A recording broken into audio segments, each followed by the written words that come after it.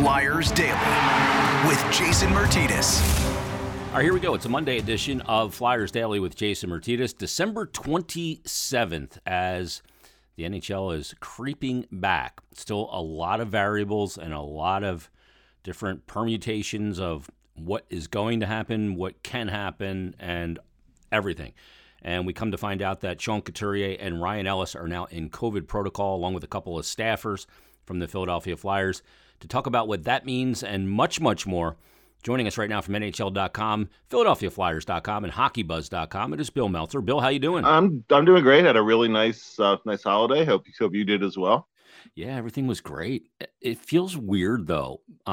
We've been on this slight, dare I even say, NHL pause, and I feel like I'm disconnected from the NHL right now. It hasn't been that long, Bill, but it feels like an eternity.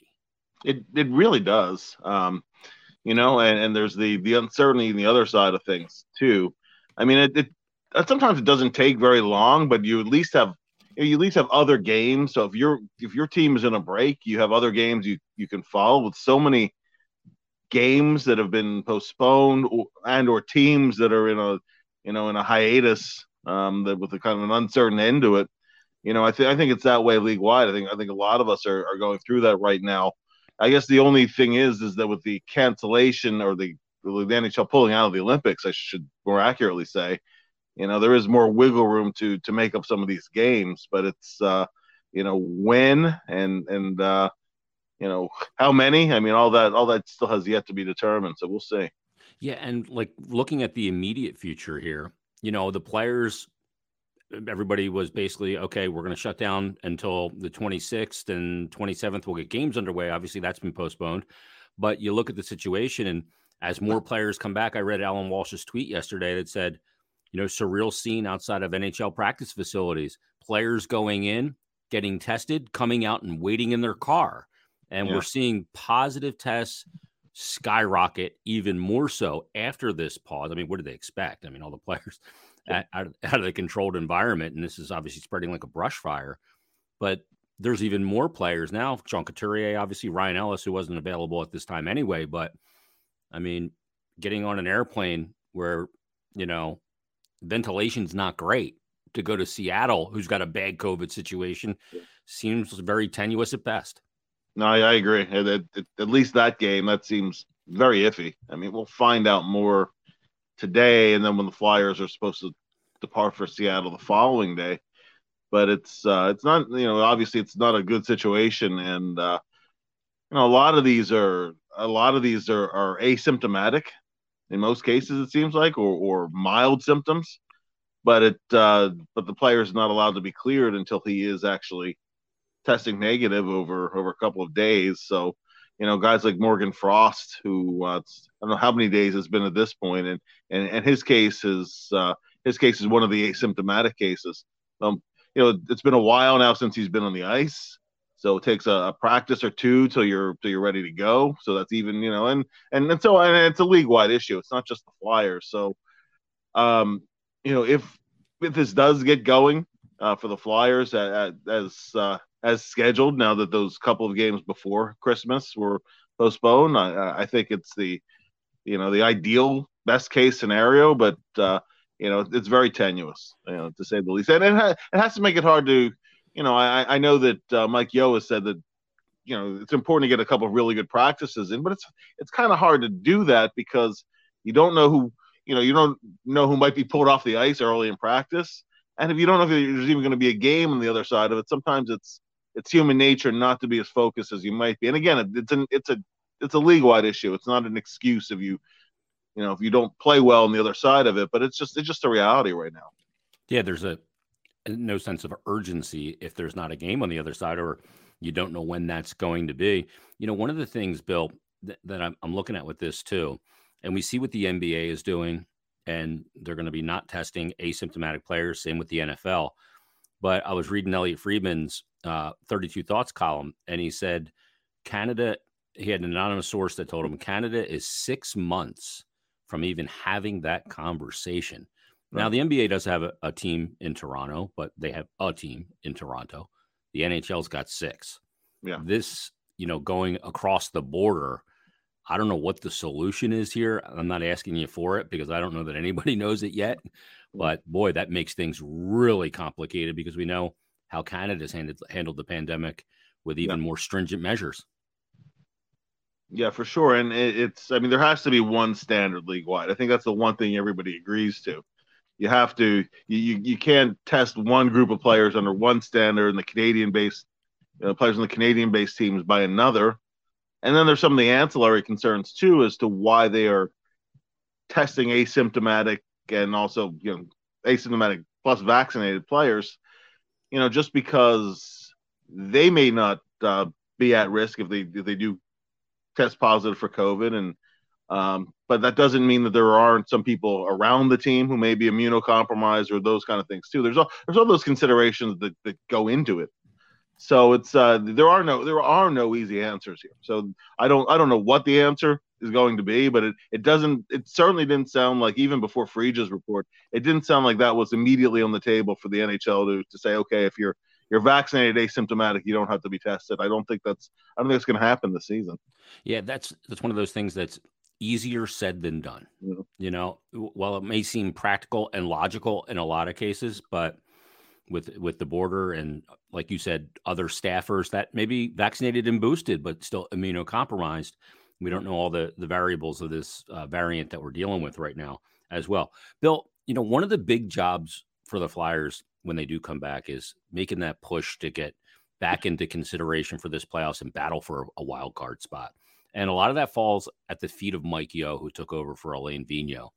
And this is, while he has that experience to draw back on in St. Louis when he took over for Ken Hitchcock, he doesn't have this kind of experience to draw on. Not many people do, if anybody, to have to do this and also manage the variables of players' availability.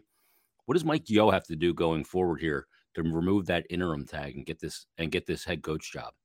Well, I would think that the interim tag is going to stay with him the remainder of the season. I mean, unless the Flyers just went on some crazy run where it's a no-brainer that Mike comes back. I don't think that's probable to play that kind of a level. I mean, the Flyers would have to play at go on some incredible tear where it's not even you're not even looking at a postseason, how they would do just in terms of like 180-degree turnaround, because you are essentially what your record is. The Flyers are right at hockey 500. And it took a 5-game point streak heading into the Christmas break to get there. On the other side of the 10-game winless streak.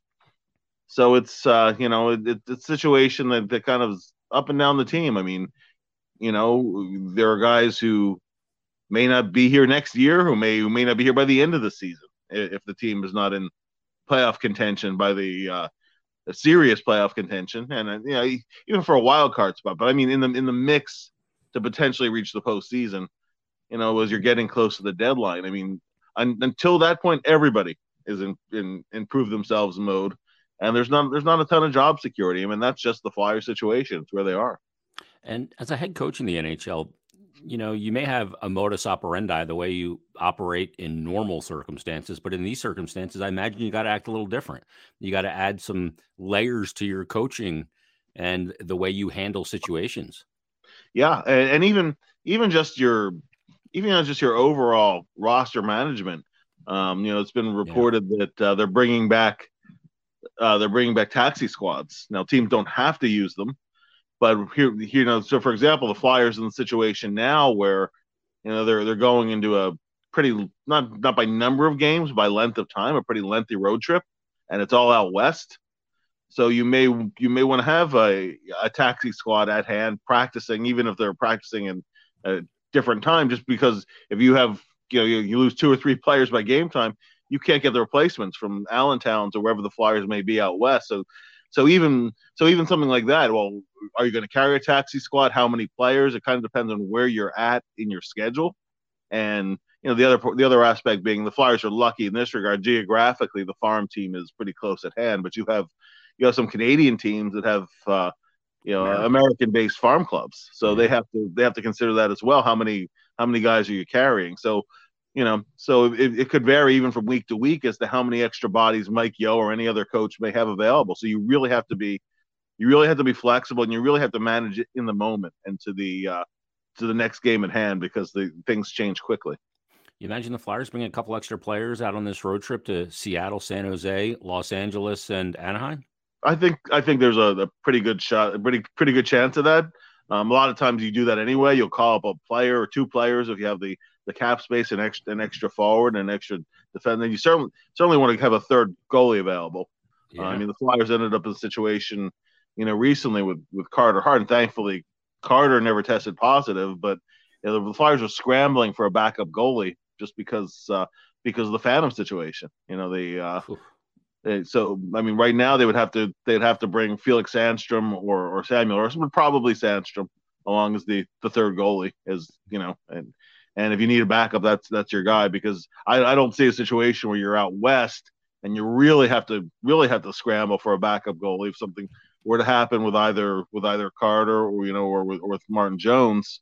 So I think at the very least you take a goalie and one position player, and I do think that they are a little, even if you call up a player on an emergency basis and you're not putting somebody on IR, if it forces you over the cap on that emergency basis call up, you can still do that. That's one of the areas that the NHL is showing some flexibility with. But it's that's a real tough situation, particularly for who do you call up, for example? I mean, would the Flyers want to call up? Is that where you call up Cam York? Is that where you call up Zamula? Or do you go with a veteran like Clendening just to have a guy with some experience who's that extra body if you need him? I mean, all this has suddenly come into play where it was a non-issue just a couple days ago. It's changed quickly. Jeez, it is bananas. Bill, in yesterday's episode, I went through some categories and kind of, I went through the pseudo NHL awards and applied them to the Flyers. But there's two that I wanted to ask you about because I came up with two extras that I made up. And I came up with the biggest asset and the biggest liability through 29 games for the Flyers. The biggest asset I came up with and their strength I think has been goaltending. Yep. The combination of Hart and Jones, even in the 10-game winless streak, gave them chances to win games, even though they didn't. And they were the catalyst to a lot of wins this season for the Flyers. And maybe the reason why they're not far back and they are still, in the hunt here for this wild card. Sure. And you don't even have to look, a far sample games back early in the season, even through the first 12. Over the course of this 5-game point streak, goaltending has been, the number one or number two reason as to why. I mean, they're scoring some goals. They were scoring some goals again, but they were getting, particularly from Carter Hart, they were getting outstanding goaltending in some games where, could have gone south on them if the goaltending hadn't been there. I think that's clearly been the biggest asset on a season-wide basis. I would completely agree with that. What would you look at as the biggest liability? I mean, to me, I looked at health because obviously Ryan Ellis was the big acquisition to be your top pairing right side defenseman. He's only played 4 games. Kevin Hayes has essentially going into the season double core surgery. He's still not 100%. Then you look at Joel Farabee's injury, Broussard, the list goes on and on. Is the biggest liability to their first 29 games injuries? That certainly is essential to it. If I had to narrow it down just a little further, I think generically injuries is a very accurate descriptor and it's certainly played into why there are depth issues. To me, if you drill down even further, it's been the depth and the slotting of players on the blue line, and that all goes to Ryan Ellis's unavailability. So that's, I'm right on the same page with that. Thanks to Bill Meltzer for joining us on this episode of Flyers Daily. We'll have another brand new one tomorrow, and we'll have part 2 of my conversation with Bill Meltzer on a Tuesday edition of Flyers Daily. In the meantime, everybody have a great Monday, and we'll talk to you on a brand new Flyers Daily coming up tomorrow. Driving faster in my